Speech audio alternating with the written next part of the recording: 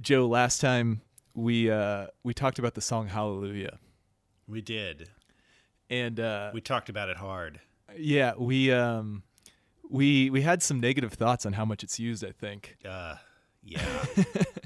And I realized, though, that as is so often the case with those who express some negativity, the haters are only hating because they are envious, because they want what the objects of the hate have. That's always true. So in this case, we are the haters, Joe. And I thought, we talked about how it's like really easy pathos that just everybody jumps for to throw hallelujah into anything. So easy. And then I realized, well, what has our podcast been lacking, if not pathos? So, oh my God. So Joe, we need our own rendition of Hallelujah to, I think, really bring our podcast to the proverbial next level. I am struggling to refute this argument. I really want to, but I can't think of anything. Well, my fate is sealed. The proof is in the pudding that you are about to eat, my friend. Oh God. So prepare yourself. I'm not prepared. Here is I'm not prepared for your pudding. Well, I've been working on it for a long time. Here is a world exclusive new rendition of Hallelujah. World star hip hop. Just what everybody needed.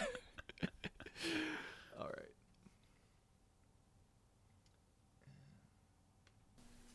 Well, I heard there was a secret chord that David played. Please the Lord, but you don't really care for music, do you?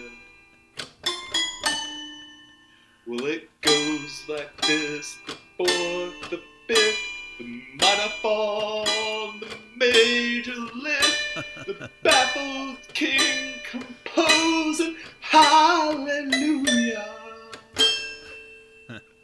Hallelujah. Hallelujah. Hallelujah. Hallelujah. Your faith was strong, but you needed proof. You saw her bathing on the roof, her beauty and the moon right over me. She tied you to a kitchen chair. She broke your throne. She cut your hair from your lips. She drew the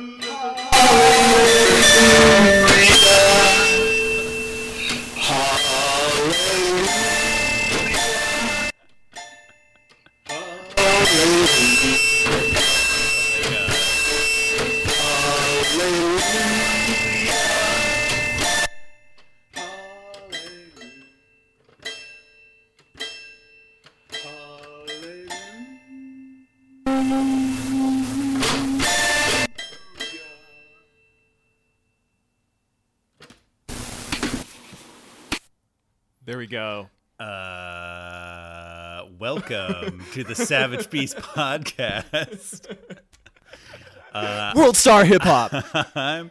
I'm Joe Gallagher, and I just got a preview of my own funeral where Paul McLeod will be playing that while my other friends grimace and nod in.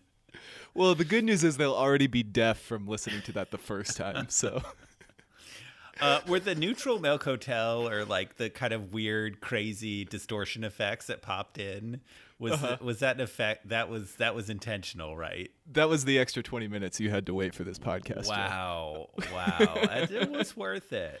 It was worth it. I accidentally hit mute in the middle of there, trying to turn the volume down a little bit, but I think that'll just totally fit right in with the whole vibe. It adds to the character.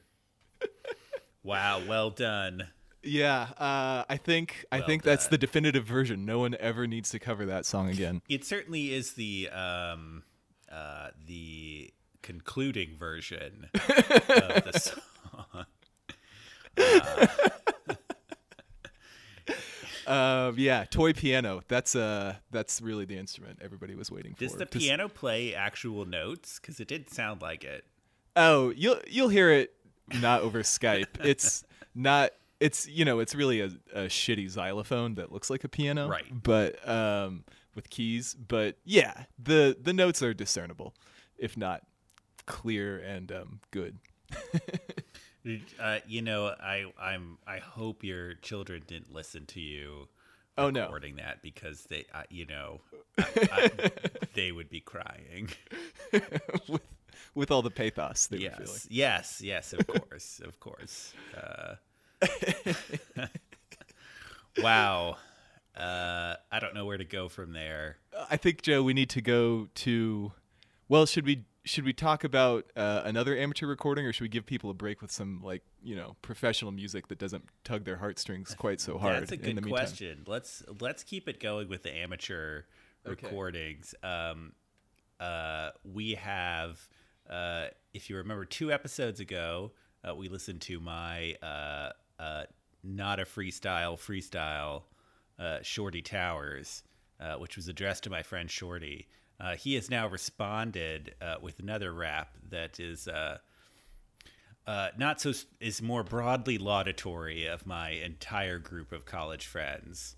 Nice. And is dedicated to me in spirit, but in substance, well, is more dedicated to Steel Reserve malt liquor.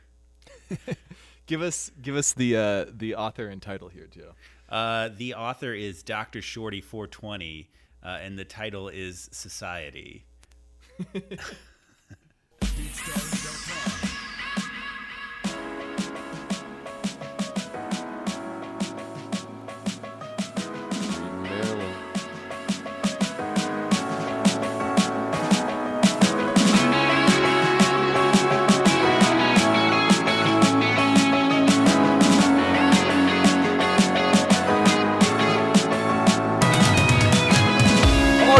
Sure, tearing it up. I gotta tell you that I'm feeling like $1,000,000. So if you hate that I'm great, then you're out of luck. Whatever you say, I just don't give a fuck. Gotta tell you about society. At this point, they're really just a part of me. Brotherly love and camaraderie, just another part of my family tree. It all started back in college. We were working on our knowledge. Ecstasy, LSD, these were new to me. Wasn't long till things grew. Soon enough we were a group. Friends like these, far and few. It all ended in a flash. How could time go by so fast? But it turned out that the good times, they would last. You know, society can battle the weather. All that really matters is we do it together. 211 Steel Reserve, drink it till you get served. 211 Steel Reserve, drink it till you get served. 211 Steel Reserve, drink it till you get served. Society, society, society.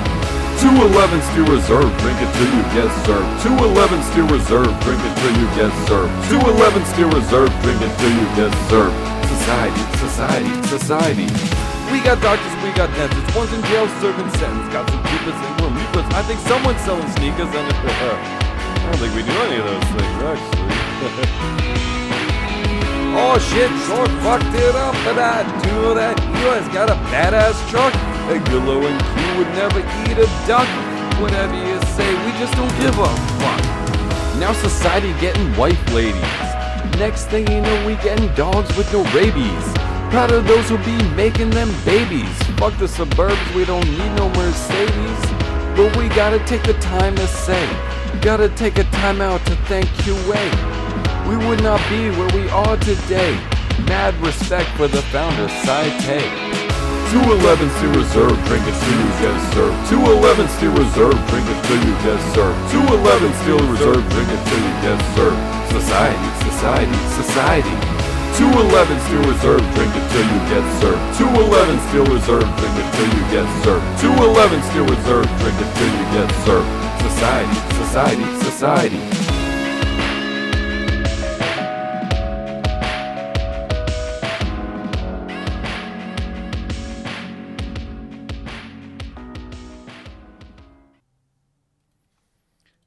I think I should have set that song up more by saying the MC is a about 5'8", sinewy Polish man living in Wheaton, Maryland.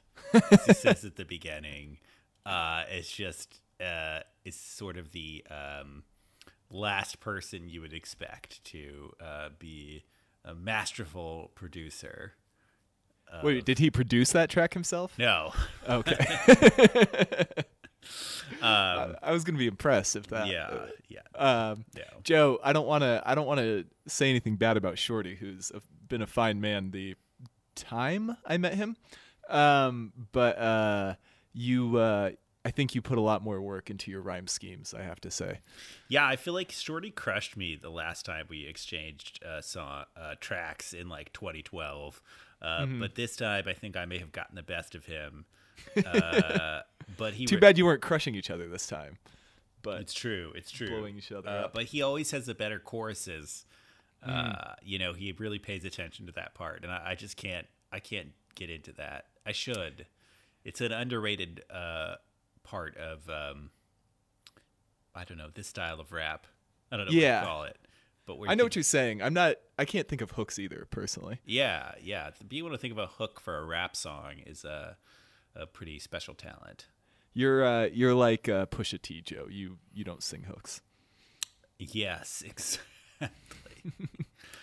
Pusha T and me have so much in common. I just can't even describe it. That is but one of the many respects in which you are virtually identical. Yeah, we both kind of are like well known for like one career, but like we really make most of our money selling drugs. I think that's kind of the main way that we are in common. Yeah. Also, you have a brother who was in both of your careers with you, but then he became a born-again Christian and doesn't do either one now. Yeah, he hangs out with Mace. I don't know. I think Mace may have like renounced religion once again now. I can't keep track. Man. Well, once your name is in the good book, it can't be taken out. So he's all good. According to the Baptists, anyway. All right. So enough amateur hour, I say. Yes. Wow. Thank you all for listening. It's good to be able to play an entire track. And 2 whole tracks. Yeah. That no copyright restrictions whatsoever. I might have to pay royalties to fucking Leonard Cohen now. I don't know. You may. He's gonna show up at your door. And shoot me in the fucking face. He just will stay in your house and not leave until you pay him $50,000. Like it's like he's really pleasant, but he's just there all the time. I would pay. That would work. Yeah. For sure. I do have to give a shout out to Steel Reserve. Great malt liquor. I don't know if I've ever drunk it, but I imagine it is no better or worse than any of the other god awful. It's better than 7-Eleven malt liquors. Definitely. And what's the name? Isn't there one called King Mad Cobra. Dog? No. Mad Dog is hobo wine. That shit is foul. Oh my god. Mad Dog is awful. That's you get like berry. It's like comes in like a flask shaped bottle, but it's like berry flavored wine. Oh god. That sounds awful. We have this huge riverbed that's dry 98% of the time here in the desert, and they built walkways along it that are paved. So one time my now wife and a couple friends and I, for some reason, decided it would be fun to buy a 40 each and walk that path. And we did. Wow. And that's how I ended up with only one kidney. Ha! No, I don't know. That would be great if you literally did that. If that was true. I would believe it. Anyway, so Joe, which of the many albums we want to discuss today shall we discuss first? Well, today is Weezer's Pinkerton is 20 years and 1 day old. Wow. Today is Sunday, September 25th, 2016. And yeah, Pinkerton came out 20 years ago on a Tuesday, back when records came out on a Tuesday. on a Tuesday. What Enough channel was amateur the hour? Yeah. What channel was the parade on?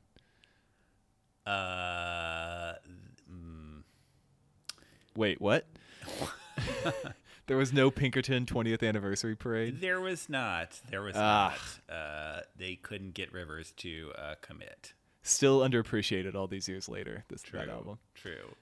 There was no Nevermind parade either for its 25th anniversary. So Wait, did that already pass? I thought that came out later in the year.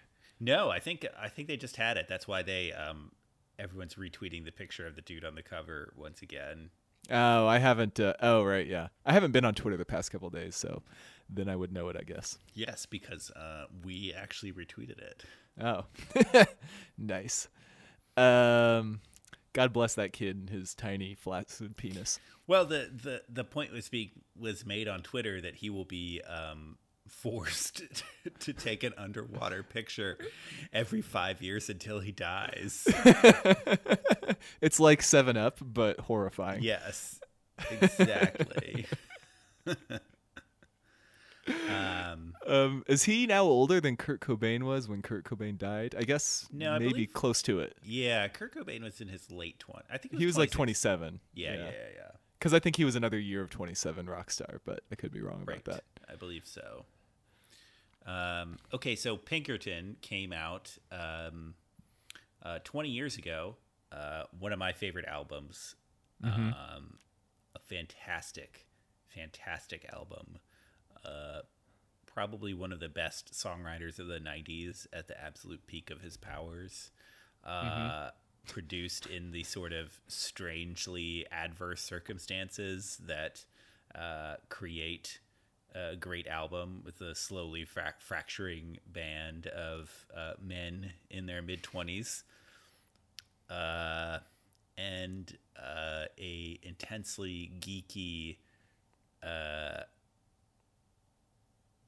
lyrical, I guess, thematic base, with Rivers having created the album, much of the album based on his experiences of his freshman year at Harvard, where he attended after he'd gone on the tour for the Blue Album.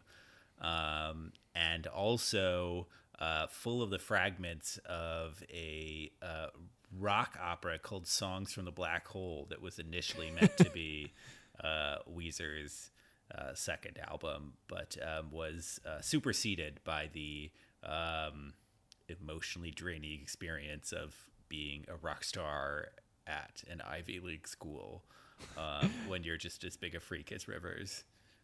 How is it possible that in the last 20 years of wanking around, Rivers has not actually produced this lost rock opera? Well, I mean, it's sort of many bits and pieces of it have come out. Like Rivers demos, his demo CDs have come out. The Pinkerton special edition had parts of it on there. But I think that it's lost in that, like, to complete the project,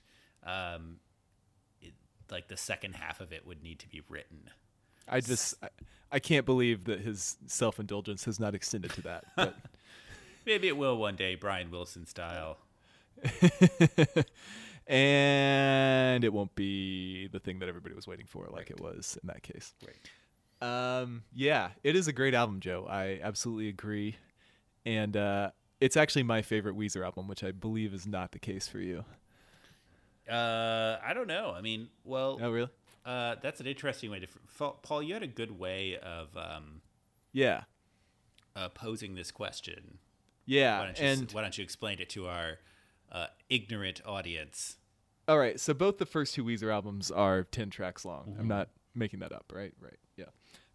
So if you made one 10-track album out of the two, how many Pinkerton songs and Blue Album songs, it's the same question asked two different ways, would make that list? And obviously that's not definitive because you know some songs could be way better, yet the quantity could be the same. But adding it up, I think 5 is where I would probably end up. I might fit a 6th in from Pinkerton, but it's sort of a coin flip either way. Got it.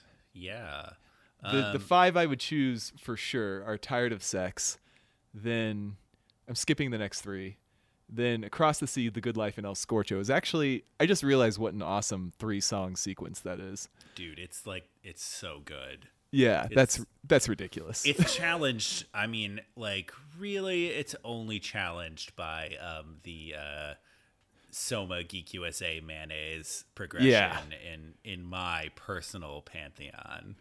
Yeah, that's a really, really great sequence too. I'd have to look through Radiohead albums and find whatever their best sequences. Although I usually feel like they alternate my favorite tracks around tracks that aren't my favorite. But that's not even a point because I haven't even actually thought about it. Anyway, and then Falling for You is definitely making the list. Yeah, I could maybe fit Butterfly in there as the 6th just because I appreciate that being the one like just really dark singer-songwriter slacker acoustic anthem. Just the way the whole point is, well, I'm an asshole. And I guess he does apologize for it, but he makes no effort to make amends. I was reading I was reading the oral history of Pinkerton, which only Matt Sharp was the only like band member who participated in it. But it was interesting. Mm-hmm. It seemed to imply that Butterfly was recorded basically without the rest of the band's knowledge. I mean, I would believe it. Yeah, really interesting. Nice. Yeah, and this album is really very, of all the Weezer albums, this one is extremely Rivers forward. Yes. This one is the one that is clearly just like, this is me being sad about being myself. Yeah. And that said, the playing of the rhythm section especially is awesome on this album. Overdriven drums. Yes, and Dave Fridman this is among his finest work. I love the sound of this album completely. So I thought about your question about if I was combining the Blue Album and Pinkerton, like how many Pinkerton songs would I pick? And the answer came to me tonight. It's all 10. I know why you're going to say that is, but go ahead. It's interesting. I'm going to pick all of Pinkerton.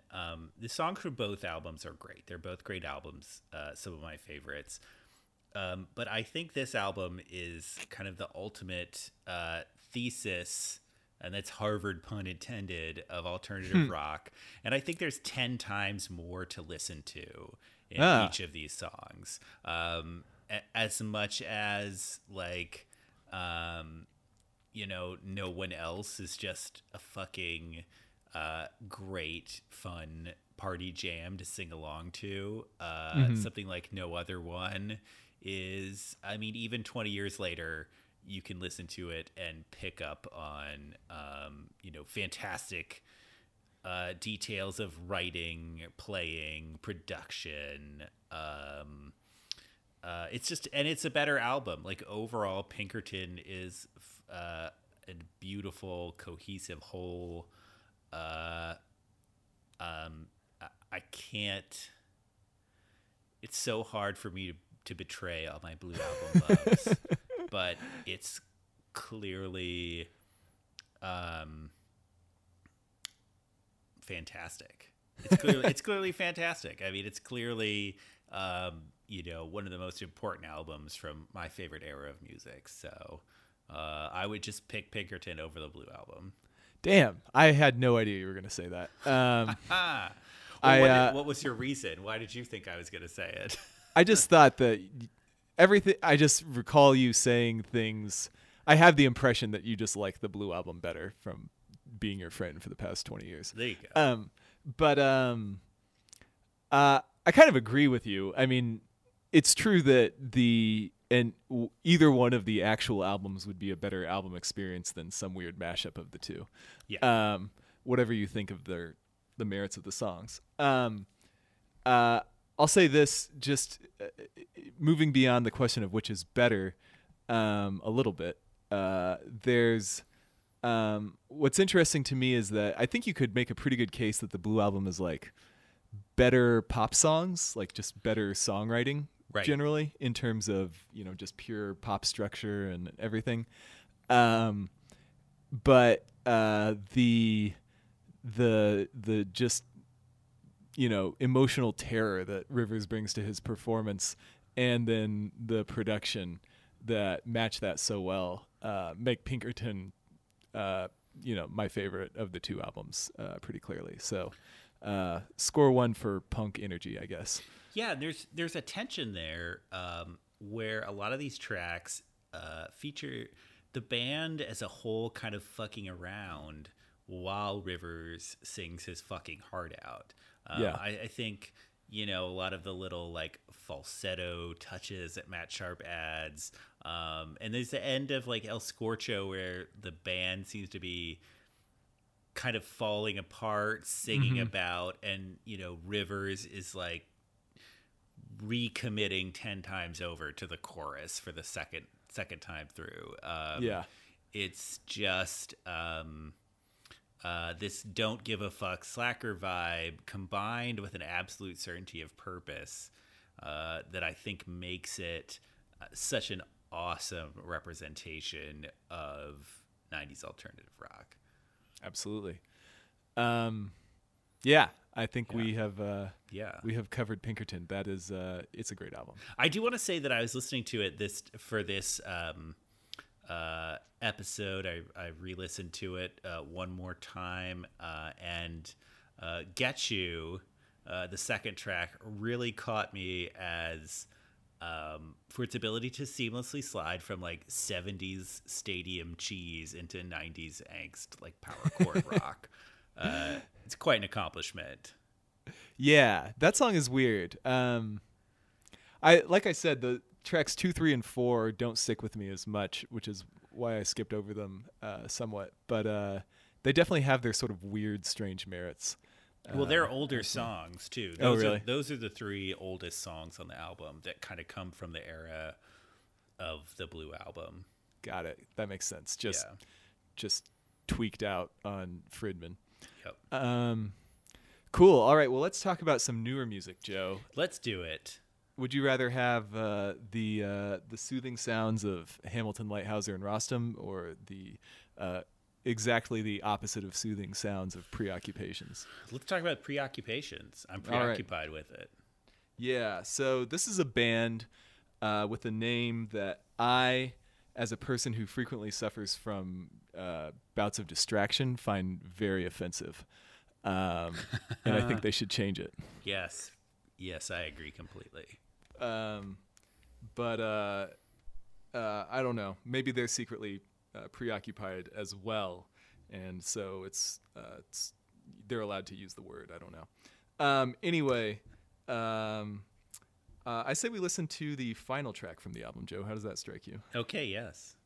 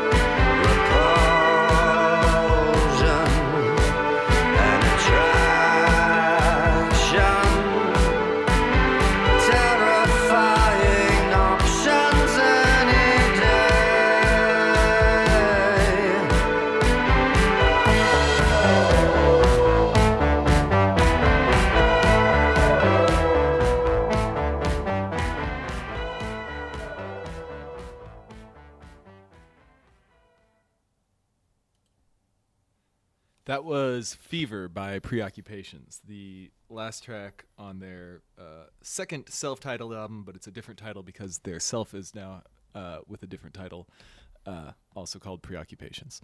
So yeah, Joe, were you a fan of Preoccupations nay Viet Cong before this? I can't answer that question. I listened to Viet Cong a few times and sort of approved without comment. Fair enough. I dug their first album because pretty much for the exact same reasons I like the second album, because they sound pretty similar. I listened to them back to back today, and I think you could probably do what we just said you can't really do with Weezer and mix the songs around, and you probably wouldn't notice too much. But just that sort of combination of screechy lo-fi 80s new wave. It's really just 80s, post-punk new wave type stuff. Mm-hmm. And I think the lyrics might be ridiculous, but I haven't read them. The bits that I have heard are things like our consciousness is intolerable, which is, I mean, as post-punk lyrics go, that actually, it at least is a trope that has been used before. But I don't know. Maybe not the most original thing, but I just really like the way they do it. It's good songwriting, and we didn't even get to the chorus of that last song, which is I think really effective. So yeah, I don't know. How do you feel about Preoccupations now? So I listened to this album today. It's fresh in my mind. I was cruising back from an afternoon on Mount Hood, which is sort of the pointy phallus of the Portland metro area.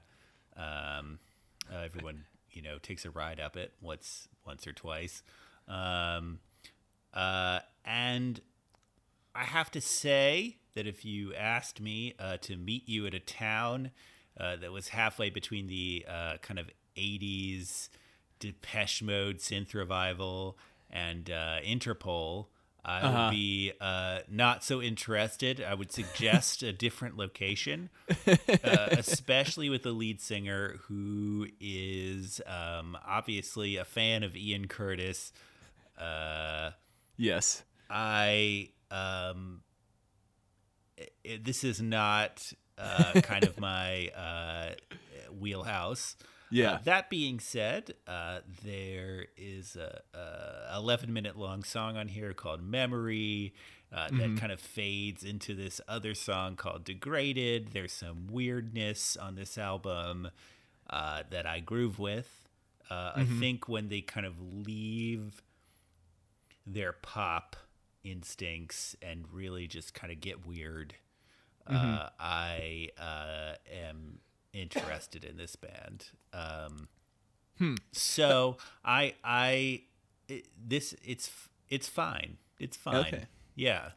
All right. Well, I definitely like it better than that. And that's funny because I think I like the pop parts more than the weirder parts, especially like the back half of that 11-minute long track. I find sort of bland and doesn't really do anything for me. But that's interesting. He does definitely sound like an Interpol Ian Curtis type of singer, but I think he's better at singing than either of them. And both of them are so much better than Ian Curtis. It's ridiculous. Okay, because fair enough. Ian Curtis is the actual worst singer of all time. True. Whereas they just have sort of a flat bellow that is effective for me despite not being objectively good singing. I think how I could describe this band is that if I went and saw them live, I'd be kind of bored. Really? I bet they would be pretty awesome. I think that's my thing. And I don't think they would be playing badly. I would just personally be bored. I could sit there and I don't think I would be jumping up and down. But I think I could sit there and groove on their abrasive weirdness. So, yeah, I think we've given our Preoccupations takes, Joe. Okay, Paul, I had a dream that you were mine. Did you have it 1,000 times, Joe? I did. Excellent. And that's why I had to see a dermatologist about the chafing. I wonder how many strokes there are in the average masturbation, Joe. Holy shit. Just blew my mind with that question. That's something, 538 doesn't address the important questions on their site.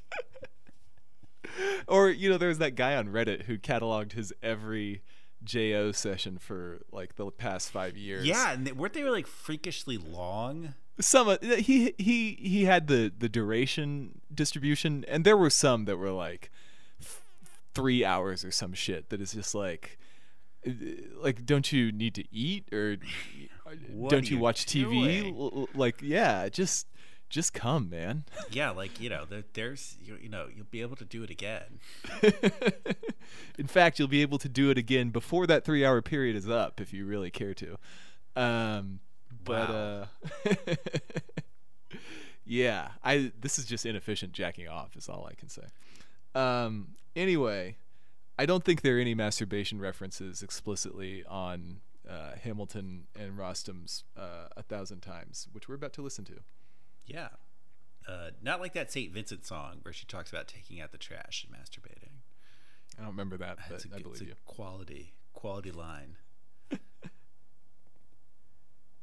That's a future podcast, actually, Joe, is songs that talk about jerking off. So we got... That'd be a good podcast. We got the Weezer song, Wrestle with Jimmy. Oh, yeah. St. Vincent. Yeah, there are a lot of those. We are just talking about Sufjan's album. Yep. That's what I was thinking of. Yep. Wow. I mean, probably this is such a good idea. There are like 50 episodes. Of course, Longview is the classic masturbation song of our generation. Actually, in that song, when I was singing along to it as a 12-year-old with my 10-year-old friend, I remember that us singing masturbation as mass migration, and even at the time being like, I don't think that's what he's saying. Oh well. I mean, Joe, eventually you get sick of moving, settling out the West. It's lost its fun. Yeah, it's probably a much darker song if it's about you're fucking the screwed. Migrations of refugees. Exactly. It's previewed the current Syrian crisis. We can have we need to talk someday about how I think Longview is a fucking amazing song. It is a great song. Today is not the day. No, here we go with Hamilton and Rostam. Okay.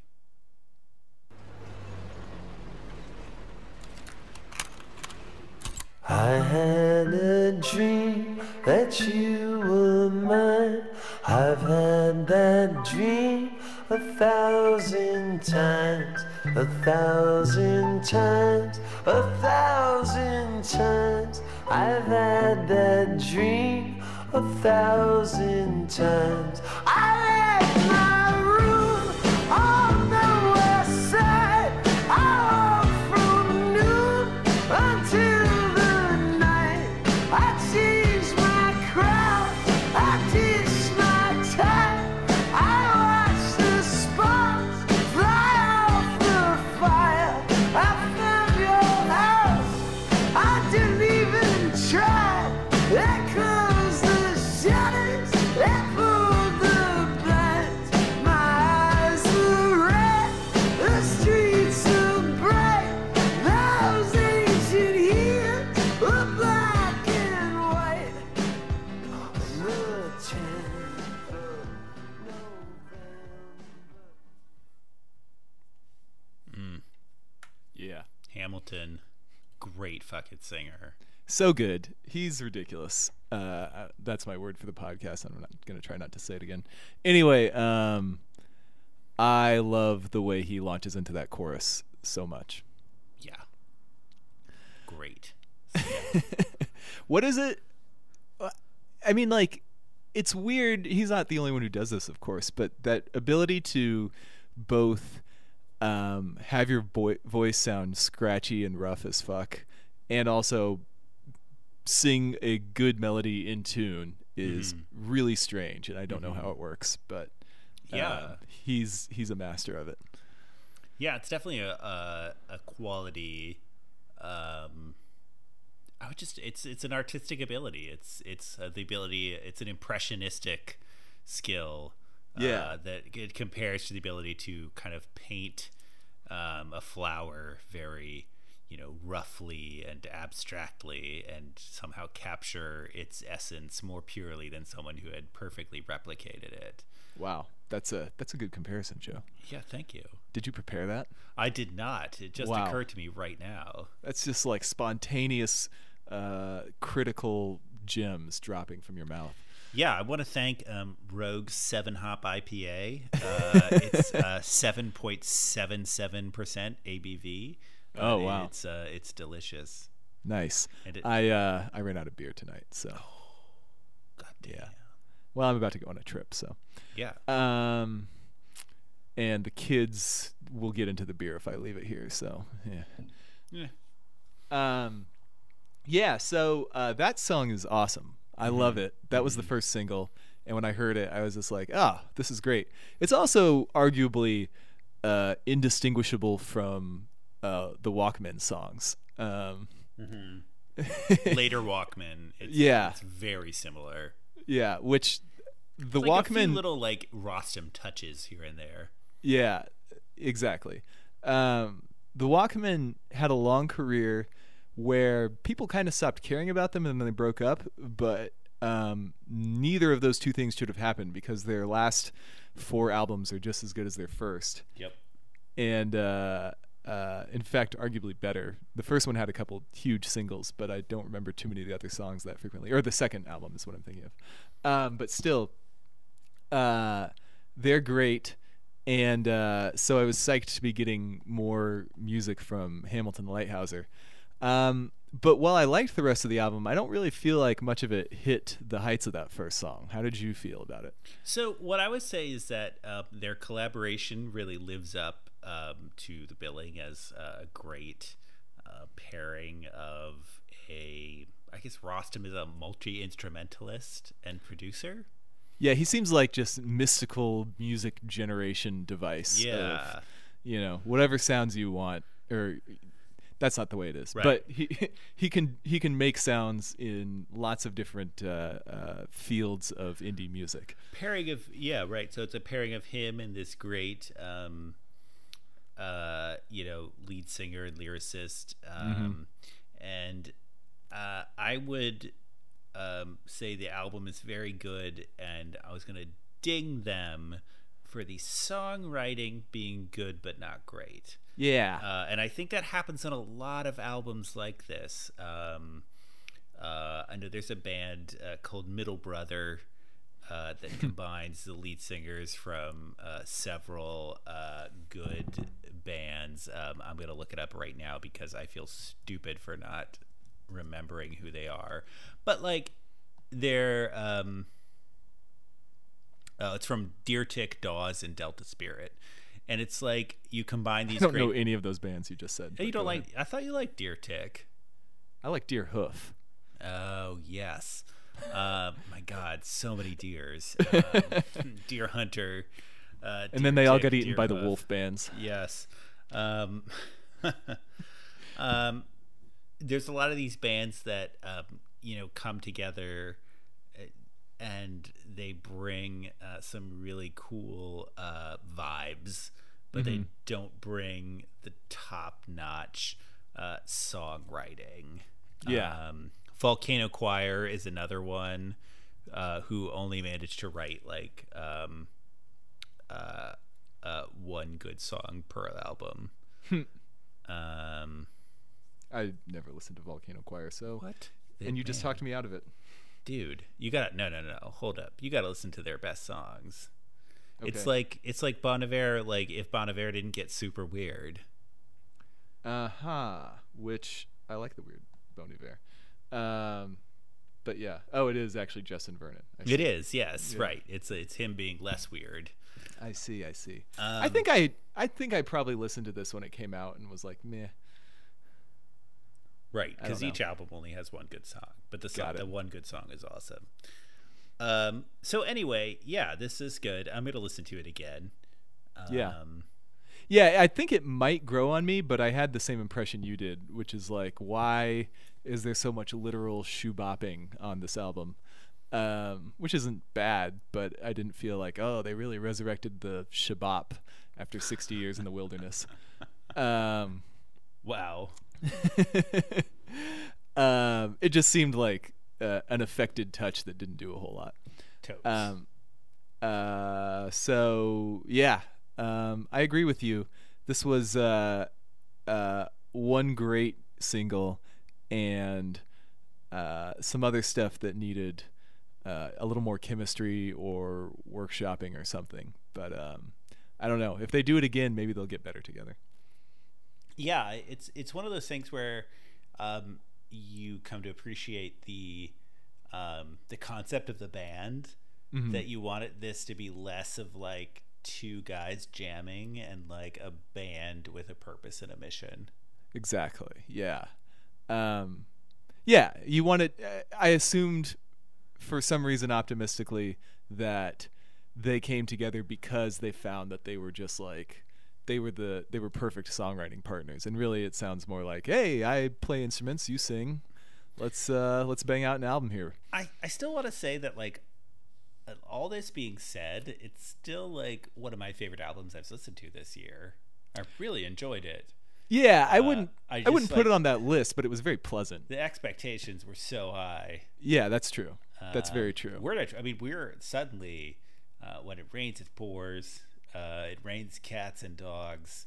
I was trying to link one more mixed metaphor there, but I could not. We have new local natives to discuss, new war paint to discuss. My God. Just everything at once. So we will get to those other albums. I want Paul to listen to the new Level Up album. Yeah, need to do that. I'm excited about it. Yeah, good music here in the fall. Absolutely. Oh, go ahead. No, go ahead. I was going to say, if I had never heard of either of these two guys and this album was just like, here's the new album by, Scorpion Kick, I would have been like, hey, that's pretty good. I don't know if I love it, but that's a solid debut album. Now I'm going to call these guys Scorpion Kick from now on. That's the best I could do, literally making that up. It reminds me of Captain Murphy being stung by the scorpion. He's drinking Bebop Cola. It's actually a soccer technique, for what it's worth. Yes, true. That thing where you do the full flip? No, that's a bicycle kick. This is, you're still facing forward, but you raise one leg up behind you like a scorpion's tail and kick the ball as it comes to you that way in the air. Got it. Okay. Yeah, so it's actually even harder than a bicycle kick. Right. Yeah. Paul, let's talk about more soccer stuff. Would you make out with Ronaldo? No, he's too much of a tool, and I don't think he would call me afterwards. Yeah, that's a good point. Yeah, he is. It's the emotional impact that would be too much. If his bronze statue on the island of Madeira, where he's from, is any indication, he has a giant schlong, though. So, interesting. Yeah, you should look that statue up. It's amazing how much the artist just said, "Yeah, I'm going to do this." Oh man, nothing like a bronze schlong. Yeah, on an already 8-foot tall statue or whatever. Yeah. There are a lot of good-looking soccer players. I'd probably make out with Aaron Ramsey, whom you've probably never heard of. But yeah. Also, there's a good Deadspin article that's taking down the idea that Cristiano Ronaldo is the hottest male athlete. So yeah. This is a great this is a great thing where I get to suggest that you want to make out with Ronaldo, and I'm like, I'm more of a Hope Solo man myself. Burn. Yeah. Who do I like? No, we're not going to do that conversation. All right. The problem is Hope Solo would get drunk and beat you up, Joe. Yeah, that actually is the problem. I am terrified of her. I would run the other way if I saw her in any circumstance. Yeah, I mean, she would probably be brandishing a 40 in each hand as you saw her. But wow, Edward. Oh man, Edward's 40 hands. You know that she has at one point gotten all her friends to, while she plays Edward 40 hands, try to score penalty kicks on her. Oh yes, that is 100% true. Wow.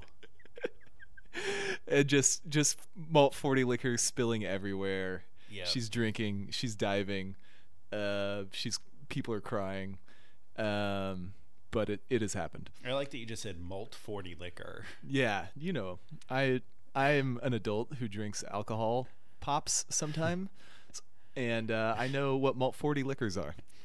That's very Vincent Adultman of you. Exactly. Wow, what a segue, Joe. That was fucking amazing. Yes, we wanted to talk about BoJack for this episode. Wow, we did not plan that. We did not. I had an important meeting at business today. The funny thing is, I don't remember why we wanted to talk about BoJack. Well, I said that the newspaper episode was really good, and you said somehow that prompted you. Maybe there were some steps in between to say something about a particularly good use of music on that show. How drunk was I? I think it was during the day, so pretty drunk.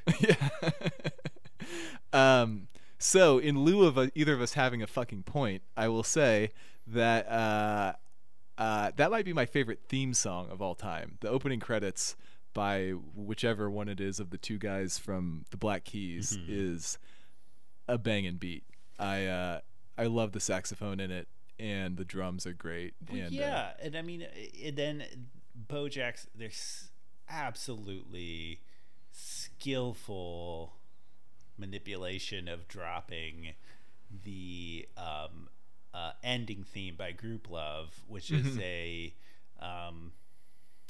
call it an ironic mockery of a 90s sitcom theme song.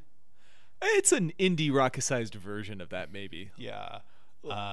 It sounds a lot like sort of, I don't know, Bon Iver trying to do that type of thing. Yeah. And then the occasional replacement of that, which with some amazing songs. Kevin Morby's Parade shows up in a second season, which also that season ends with using Courtney Barnett's Avant Gardner. And of course, this season ends. Well, you haven't seen it yet, have you? No, I haven't seen the end of this season, but I have seen the episode where we get Sextina Aquafina's abortion rap song at the end of one episode. Yes. Which is a truly horrifying song. Yes, it is. But I think that the reason I would talk about it is that, there's this, we're at this juncture where TV is so good that it's becoming, a higher form of art in many ways. I think BoJack is actually kind of at the forefront of that. And that draws in music in a new way. I think in a way that music was sort of used in a machine gun spray style in movies. It's being used much more sniper rifle style in these TV shows, much more precise and integral to the to the I don't know what you call artistic moment that's happening. Yeah, and I think part of the reason for that is that back in the 90s soundtrack heyday, the indie bands, first of all, the fear of selling out was at an all-time high on the indie circuit. So actual good music was not as available for for use in movies and everything. True. Whereas now, when we have successfully made it impossible for an artist to make any money selling music directly to fans, this is we're number one. This is now the only way for a small indie band to not have to do a job as an accountant on the side. So I think the stigma of selling your music to at least a quality movie or TV show has largely gone away for indie bands. So I think that in turn allows clever, good people making good shows like BoJack to have access to a lot better music, and then at the same time you also just have the splintering of taste where nobody is any longer expecting everyone in the world to like the latest Aerosmith single. So you can get away with filling your song with sort of weird offbeat stuff a little bit more. Filling your TV show, I mean. Yeah, that's interesting. Hold on, I just pulled the headphone cable out of my earphones. I'm calling you a bitch right now. You little bitch, Joe. I heard that. Fuck.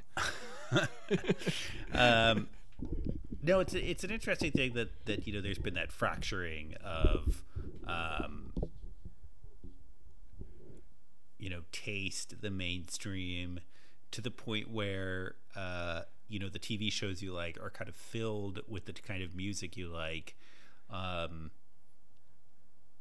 and it almost started with I was talking about this with my wife today about how like on shows like The OC and House and there was this real movement where they were playing like under the radar bands, and they took seriously their ability to break bands into the mainstream. And I think that kind of continues on today with sort of this indie style of television that's occurring on Netflix and basically everywhere. Where these shows view themselves as the equivalent of an indie rock band, which is just, I mean, before this era of streaming was just there was just nothing that met that definition almost.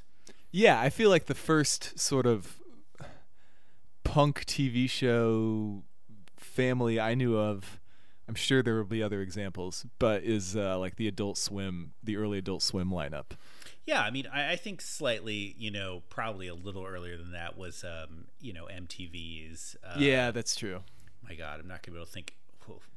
We have things like Eon Daria Flux and Syphil and Ollie. That's true. So like maybe what was that block of television called? It's shameful that I can't remember it. I was not allowed to watch it, so I don't know. Right. But yeah, I guess maybe Ren and Stimpy is really the progenitor of a lot of this stuff. Yeah. They're that attitude. But you're right. Right. Basically, we went from a few people sneaking in their weird ideas onto cable to now there's just so many options for distributing your show that you can get a flourishing subculture of more thoughtful TV shows. Did you know Daria originally appeared in Beavis and Butthead? I did know that. That's impressive. I did not remember that. Yeah, it's a famous threesome episode. Yeah. Oh, I do remember that. No, I did know that she was in the show though, and that she's a spinoff. Yeah. Wow, Beavis and Butthead.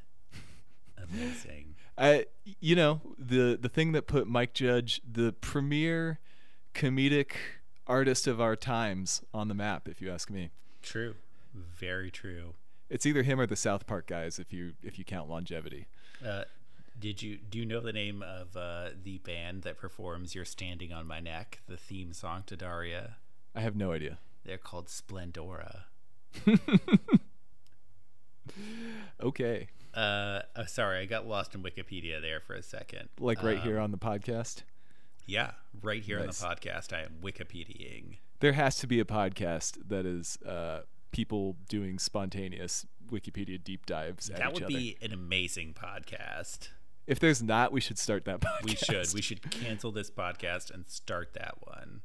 We could certainly do an episode where we do band Wikipedia down to the dregs. Wow. But see, that we'd have to be playing the songs that we came across. That's true. You probably want 3 or 4 people so that there's not pressure on somebody. There's not as much pressure on each individual to have something good. Wow, this is our podcast planning session live on the air. Yes. I'm trying to think if I had another BoJack point to make. I still think we have not arrived at the original point you wanted to make, but well, yes. Okay, so I was halfway there. Okay. But here's the thing. BoJack as the sort of animated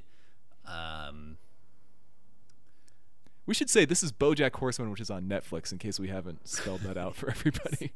Come on, all our fans know that. 3 seasons are up. It's a good show. If you like any of these other cartoons we've just mentioned, you should watch this show.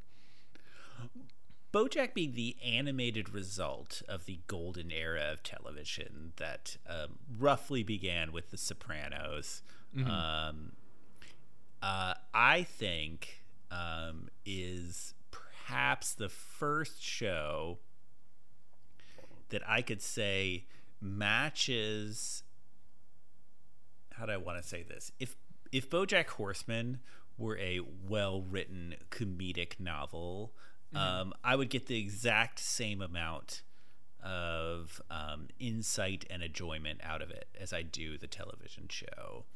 And I think it has, because it's an animated show and because you're not thinking about the actors as real people, but instead of like it's about purely fictional characters, BoJack has this unique novelistic quality to it.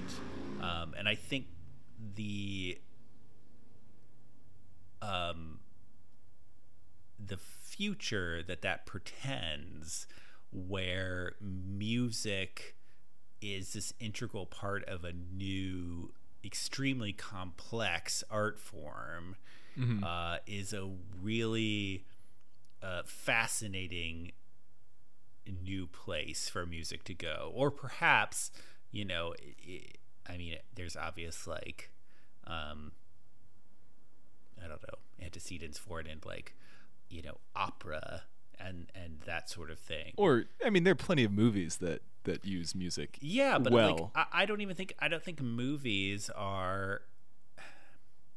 I don't know. I hesitate to give movies even the same heft as a truly great novel. Well, that's perhaps a different debate. But yeah, well, there are certain things that a novel and a TV show can do with their length that a movie can't. But right. And to be able to bring music directly into that, is new. And I think BoJack is one of the places where that's explored. It's just being explored. Yeah, in almost its infancy. That's interesting. I would say, despite the fact that movies are a little more limited in scope, there are movies that are, I find, just as artistically satisfying as a brilliant long novel. Well, that's totally fair, but that's sort of like. I'm just trying to say. The rule.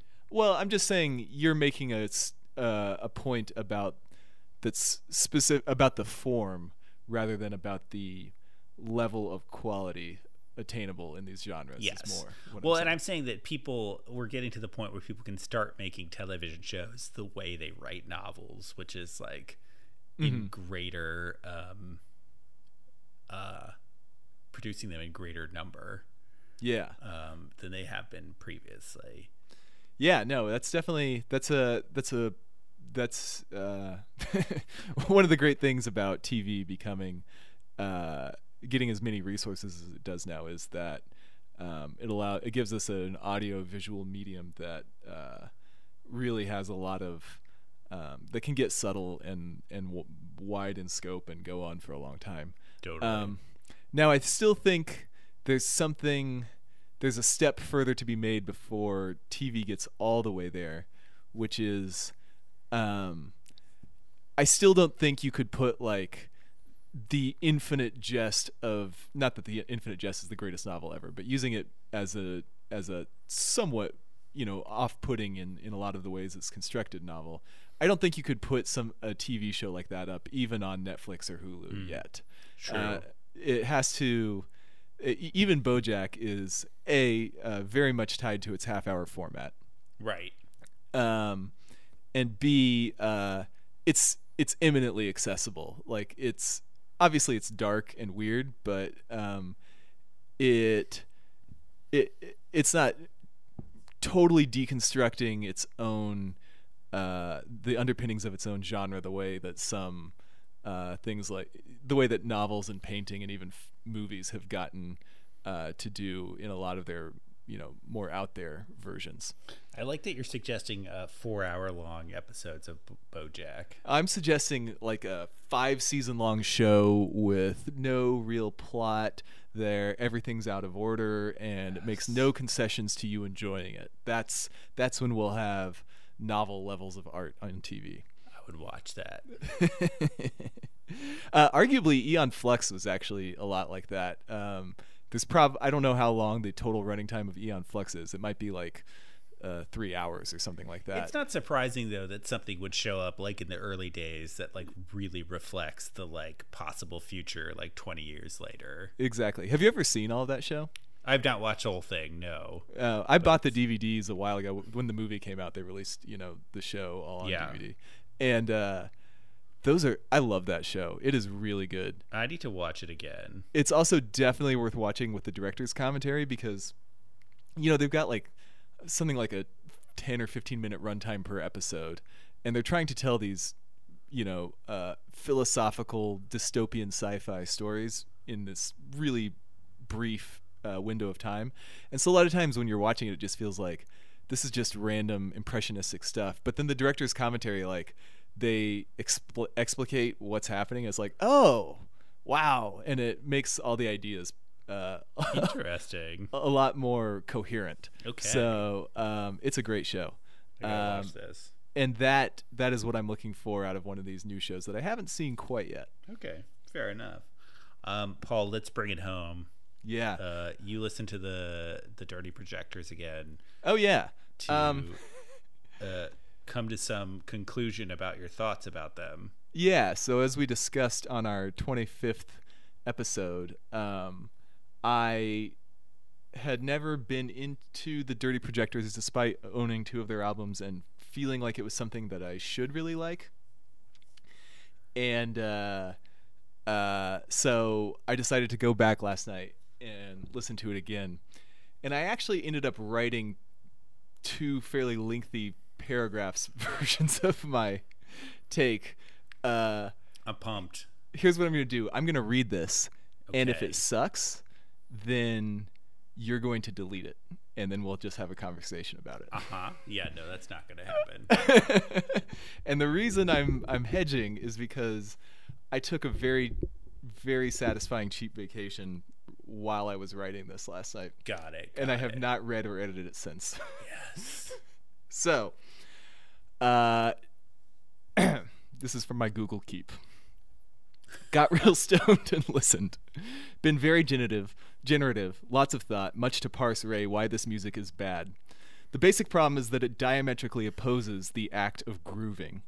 I'm standing there wondering why I can't dig this shit, and I realize that I cannot move my body in any satisfactory way to supplement the sounds I am hearing. The beats are usually garbage.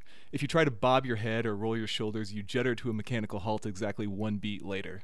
It's like a robot was raised in the suburbs in the 60s and watched a lot of Lawrence Welk shit with its parents. And when it came of age, someone physically hacked its circuit boards, and now it spits all that shit back out via its fragged music module. And it's all weird, but not in any way more black than it was before. There are many interesting melodic things going on, often several at the same time, but at no point is every single one of them contributing to the same song as the others are. It is weird in the most self-conscious and intentional way, with every one of the clearly delineated musical elements, vocals, clean guitars, trebly drums, intentionally sentimental strings, etc., fussed into some cracked ideal in its own little garden plot, but walls separate each floral sculpture from its neighbors. And when your spiritual guide through all this gaudy carnavalia is a stoned elf tripping his ears off on LSD, along with the exact side pieces you'd expect such an elf to have, you are left to conclude that you are listening to postmodern trash, postmodernism in its worst manifestation. As I said, The lean-to hooks have their charms. But the music somehow sounds more like a mashup than actual DJ compositions by the likes of the Avalanches. The arrangements, in their clumsiness, must be rearranged. The greatest further contribution he could make to music would be to disseminate his source tracks to the DJs of the world so they could add some actual groove and soul to his otherwise exquisite melodies. In fact, I'm certain that if a really good set of remixers tackled it, they could produce some of my favorite beats in the world. And now I remember that I wanted to go back and come up with a better last line for that. But... Anyway. Interesting. So let me respond directly to all that. Two things I pick up. One, I realize your real hatred is you don't like the person at the center of the band. That's part of it, but I think that's David Longstreth. I think Longstreth. You don't like him. You don't like he's the tyrant of this band, right? He's a very Billy Corgan-like figure. Yeah. He totally controls the band. You don't like him. His singing is falsetto melismatic bullshit. Right. And you're like one of those people who would like complain to me that Billy Corgan is a bad singer. I was just like, well, at the time I would be mad. Now I'm like, well, you just don't like Billy Corgan singing. That's cool. Yeah. Like, it doesn't have anything to do with like whether Billy Corgan is a good singer or not. I would insist that a lot of the detailed points I've pointed out are also why I don't like this band, but I agree that I do not like him. And then I would say, well, the other word that like really struck up to me is the clumsiness. Like to me, that's the essential, beautiful part of the Dirty Projectors that none of the beats catch. None of that. There's never a time when you're jamming to this. You're always off kilter. You're always like, what the fuck is, you're kind of like lost with them. And if your desire is to have a band that is grooving, is like locked in the whole time, then like there's probably not a worse band you could listen to than the Dirty Projectors, because they have ADD. Just the worst ADD of any band that you could listen to. And they so much so that, care. Again, none of them are paying attention to the same song at the same time. Like the guitar is doing its thing, the drums are doing their thing, the singers are doing one thing, and it's not even the same song to me. It sounds like most of the time. Right. And I think I like fucking love that. It's awesome. I think that's awesome. Like, I think they're like playing these like strange beats that I just don't hear anywhere else. And to me, that makes them like kind of stand out from a lot of the kind of general indie rock that I hear, where the drummer, the rhythm section is kind of is leading the way. Yeah. And they do not lead with the rhythm section like for a second. Yeah, which is good because, again, the beats are garbage. And I would argue they sound strange because no one else would produce such bad beats. Right, but you just don't care. You don't like bad. You don't have any appreciation for like bad beats. Bad beats, right? Yeah, I mean, it's but it's an interesting thing because like I have the same thing with like Swans. It's like, well, why would anyone like want to spend 20 minutes listening to this like kind of boring single-minded song? But that's, I mean, you're locked in that whole time because they have, it's a fucking like it's all about this beat. They're not going off at all on it. They are just kind of like, they're embellishing and mutating a little bit, but but it is very locked in a groove. Right. It's an interesting contrast to see that sort of thing where it's like, and then we kind of get to this point where it's like, it's sort of like where you are like Aphex Twin. We get to this point where it's like Aphex Twin is like at the top of the pantheon, and I don't view him as like nearly that high. Oh, really? Yeah. I mean, where it's like, I think he's a very very cool, amazing, competent artist. But it's like it's interesting to look at like some of the other bands we like. He's just one example. Whoa, I actually thought you did like Aphex Twin that much. No, I like Aphex Twin a lot, but not as much as you do. Oh, I thought you did. That's interesting. So yeah, I mean, you have good points. Obviously, there's to some extent it's just a matter of taste. Obviously, I would say, if you described what I just described without all the insulting negative terminology I used, I would think that I would like that without hearing it first. Yeah. An example of a band that I feel like is takes a lot of the stuff that Dirty Projectors do, but makes it work in a way that I like, is Ava Luna, which we've discussed before and played one of their tracks even. Yeah. So they're like a totally different band. To some extent. My point is they use the elements of like Talking Heads, like yeah. But there is a certain off-kilterness with like the melodies are often weird, not as weird as the Dirty Projectors.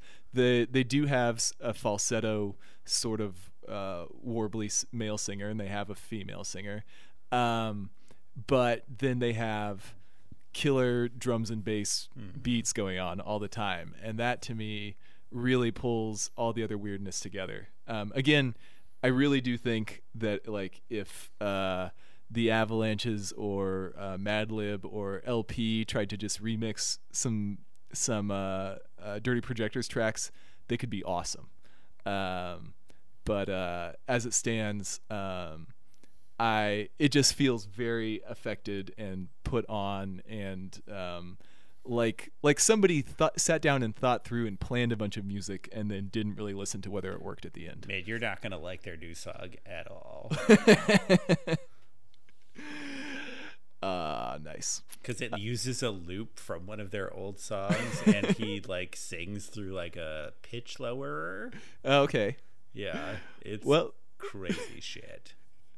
I like crazy shit. There's my bona fides as a person who's into just weird shit are strong. But this guy, it's an interesting thing where Dirty Projectors is one of the very, very few bands that I've gotten into because I saw them live. I really am resistant to that. Like a lot of times I see a band live and I'm like, oh man, I love this band now, and then I like don't actually like listen to them again. And Dirty Projectors, I like walked into like a free show of theirs and was like, this band is fucking great. And kind of got into their songs of their live show and saw them again live with Purity Ring and Y Oak. That was a really good show. Anyway, it's an interesting feature of my love for the Dirty Projectors. Yeah, 3/4 of the time you hear a band live and say these guys are great, you listen to them on record and it's just boring. Yeah, it's a real problem. The ultimate one for me was I saw the Velvet Teen open for Death Cab for Cutie, and I just loved it. I bought like 2 albums and an EP, and then I listened to them each once and was like, man, this is back when I had no money too, so it really burned. Where did you see Death Cab? That was in Oklahoma City when I was in college. Awesome. Yeah. Death Cab came out. I was like, wow, they actually have 4 separate ugly roadies for the band, and they're really taking a lot of time to set this stuff up. And then I realized that actually was the band. Oh, Death Cab. Well, so I've been thinking about having a whole Oh my God, we're planning the podcast on air once more. But I want to have a Death Cab, early Death Cab retrospective, where we go on a guided tour through the early Death Cab records. Ah, okay. I was gonna say that would force me to listen to the post-transatlanticism Death Cab, but no, we are listening to only pre-transatlanticism Death Cab. Okay, nice. I'm all for that. Yes. All right. Shall we sign off, Joe? We should. Yeah. Oh my God, I have no idea whether this episode is even coherent. Oh no, this episode was good. I had a lot of fun. All right. People are gonna hate us for that distortion I hastily applied to my awesome version of Hallelujah, which is not even the worst thing about that awesome version of Hallelujah. But please, Look for that on the latest Dirty Projectors. If you want the pure 24-bit 96 kilohertz sampling rate wave of that track, get at us at Savage Beast Pod on Twitter, or you can go to savagebeastpod.com, our website, and email us at savagebeastpod@gmail.com. And of course, if you were to subscribe to us on iTunes and rate us and review us there, you could be assured of giving even more people the chance to hear the definitive version of Hallelujah, and also Joe's friend Shorty's just fire, not diss track but praise track for his crew. Is there a name for that, like a squad mutual love track? There has to be. Oh, there must be. That's a good question. The squad shout. Yeah. All right. Thanks everybody. Good night. Peace.